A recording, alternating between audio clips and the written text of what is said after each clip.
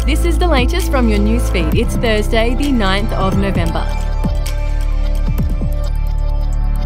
Anthony Albanese is being urged to use rugby league as a soft diplomacy tool as the threat of China continues to loom over Australia's relationship with Pacific Island nations.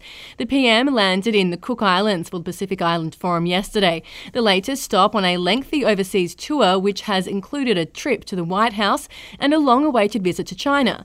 Last week, Mr Albanese said he would strongly support the expansion of the NRL into the Pacific, with the possibility of Papua New Guinea gaining a licence to join the competition.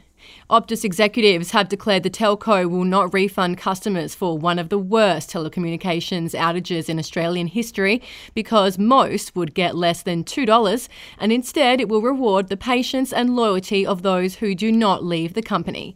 Up to 10 million Australians were left without phone or internet access for most of Wednesday after the complete collapse of services meant to be provided by Australia's number 2 telco.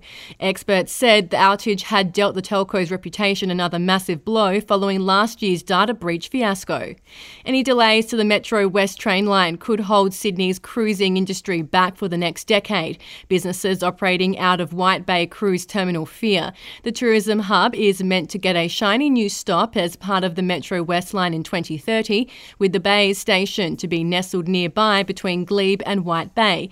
But with suspicions the line will be delayed and Premier Chris Minns repeatedly refusing to rule out axing it altogether, business figures fear the impact a decade of difficulty accessing the terminal will have on passenger numbers.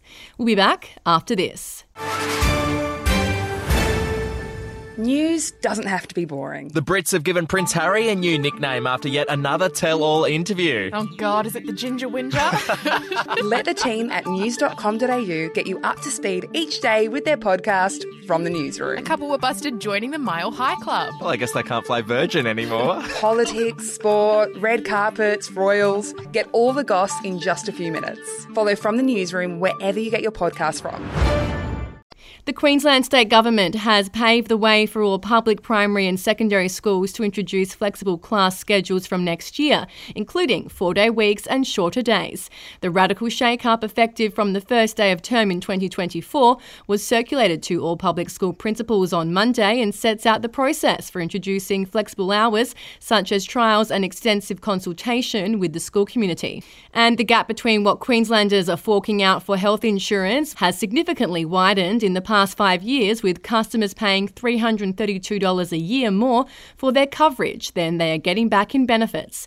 There were 2.6 million Queenslanders with private health insurance in 2022 to 2023, on average paying $2,066 a year premiums, but getting $1,734 in benefits paid out to them by their health funds. We'll have another update to your newsfeed tomorrow.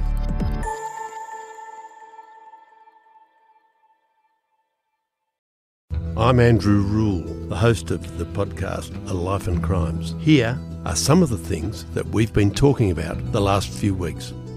The brutal truth is that when you start looking at it, they always kill or injure a lot more than each other.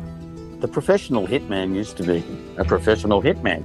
Evil strikes in all forms, but particularly as stupidity.